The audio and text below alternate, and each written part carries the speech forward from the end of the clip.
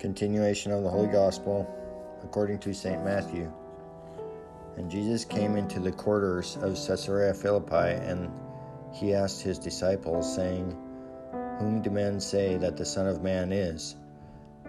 But they said, some John the Baptist, and others some Elias, and others Jeremiah, or one of the prophets.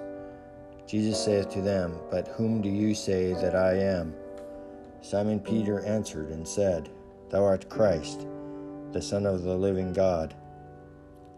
And Jesus answering said to him, Blessed art thou, Simon Bar-Jonah, because flesh and blood hath not revealed it to thee, but my Father who is in heaven.